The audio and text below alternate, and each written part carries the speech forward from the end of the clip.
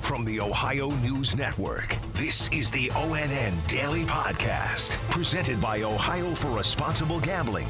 It is Thursday, April 21st, 2022. From the Ohio News Network, I'm Daniel Barnett. After weeks of testimony and nearly a week of deliberations, a jury in Columbus says prosecutors did not prove beyond a reasonable doubt that former Mount Carmel physician William Husel intended to kill his patients with fatal painkiller doses. More from Andrew Kinsey. Husel's defense attorney was happy with the verdict, while patients' families were not. It was a moment that you can't put words on it. It was, I heard the first not guilty, and I knew that there was 14. So it was an exercise in patience, and my heart rate continued to increase as the counts continued to increase. All these people waiting to get a verdict, and if they come back and not guilty, is this what you expected? No, I wanted to say guilty as hell. He is scheduled to appear before the state medical board in June to discuss his suspension. I'm Andrew Kinsey. An Ohio State University law professor, Rick Simmons, is weighing in on yesterday's not guilty verdict for William Husel. Tino Ramos reports. Legal experts say this was a difficult trial that led to over a week of deliberation and finally an agreement among jurors to set Husel free. As everyone knows, I think the prosecution had to prove the case beyond a reasonable doubt.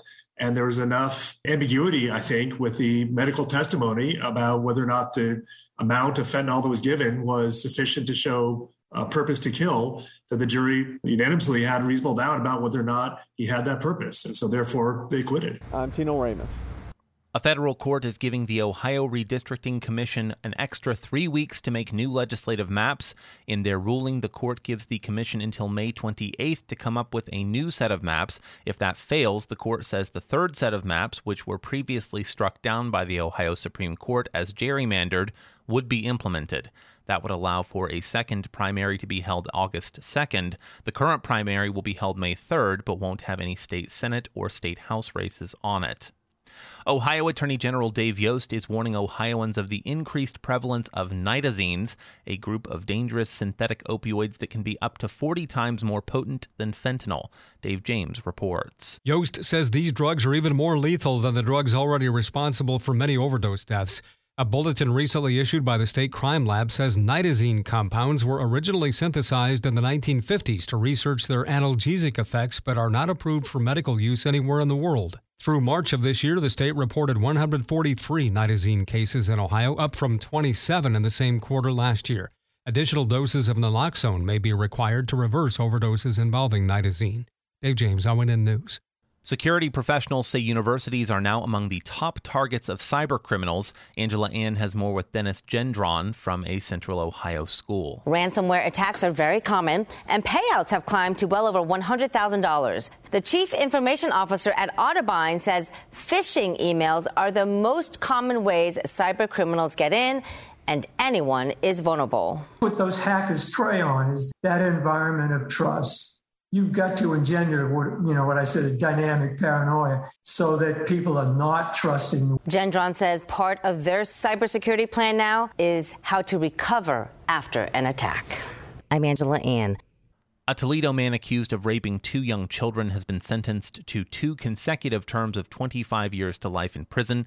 Clay Gordon reports. Jeremy Hebner was found guilty by a jury of 2 counts of rape on April 4th. According to court documents, the incidents occurred in 2018 when the 5- and 8-year-old victims visited his home. Prosecutors said Hebner threatened the victims to not tell their mother about what happened. If Hebner is ever released from prison, a judge has ordered 5 years post-release control. The defense team reportedly has plans to appeal. I'm Clay Gordon. Ukrainian defense forces are preparing for the Russian assault of the city of Mariupol with help from some local allies. Andrew Kinsey explains. The U.S. is preparing a major new shipment of artillery and ammunition to get to Ukraine in time to be used against the Russian offensive. The Ohio National Guard will be helping with that aid. They will provide an undisclosed number of M113 armored personnel carriers, which will help move soldiers and equipment across the battlefield and provide protection. I'm Andrew Kinsey. A federal jury has found an Ohio man guilty of placing pipe bombs on tugboats on the Ohio River. Dave James reports. U.S. Department of Justice officials said 42-year-old Nathaniel Becker of Marietta bought pipes and other components of the devices from a Lowe's store on 4 occasions. Law enforcement officers recovered the destructive devices last fall from 2 different tugboats moving barges on the Ohio River. Authorities believe they were dropped from a bridge.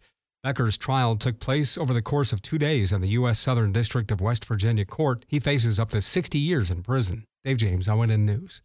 Authorities in Florida have released new information related to the tragic death of a former Ohio State Buckeyes star quarterback. A 911 call from Dwayne Haskins' wife is shedding more light on what happened the morning he was killed while walking on a Florida highway. Hi, I'm calling because my husband was stuck on the side of the highway getting gas. He had to go walk and get gas, and then he said he was returning to the car on the highway. Haskins was hit by a dump truck while trying to cross that highway. The Florida State Highway Patrol is investigating the incident. There are several services planned for Haskins later this week. The first one is tomorrow in Pittsburgh. And a social media influencer best known for his short takes on TikTok met with Cleveland Mayor Justin Bibb last night as he wrapped an unusual adventure. Laura Queso explains. Sir Yacht, as he is called, has been visiting every city of Cleveland in the country. So he started off in Cleveland, New York. He worked his way down to hit Cleveland, Florida, Cleveland, Georgia, Cleveland, Tennessee, and he just left Cleveland, Texas. Mayor Bibb gave Sir Yacht a special Cleveland hat for him to wear as they took pictures at the famous Cleveland Script sign. But for Sir Yacht, real name Joey Kinsley, our Cleveland is clearly the best. Saw 12 other cities. Got to end with the greatest one of them all, Cleveland, Ohio. I'm Laura Queso. Through his social media connections, Sir Yacht raised more than $4,000 for the Cleveland Food Bank. Special thanks to affiliate stations WBNS-TV in Columbus, WKYC-TV in Cleveland, and WTOL-TV in Toledo for their contributions to today's newscast. I'm Daniel Barnett on the Ohio News Network.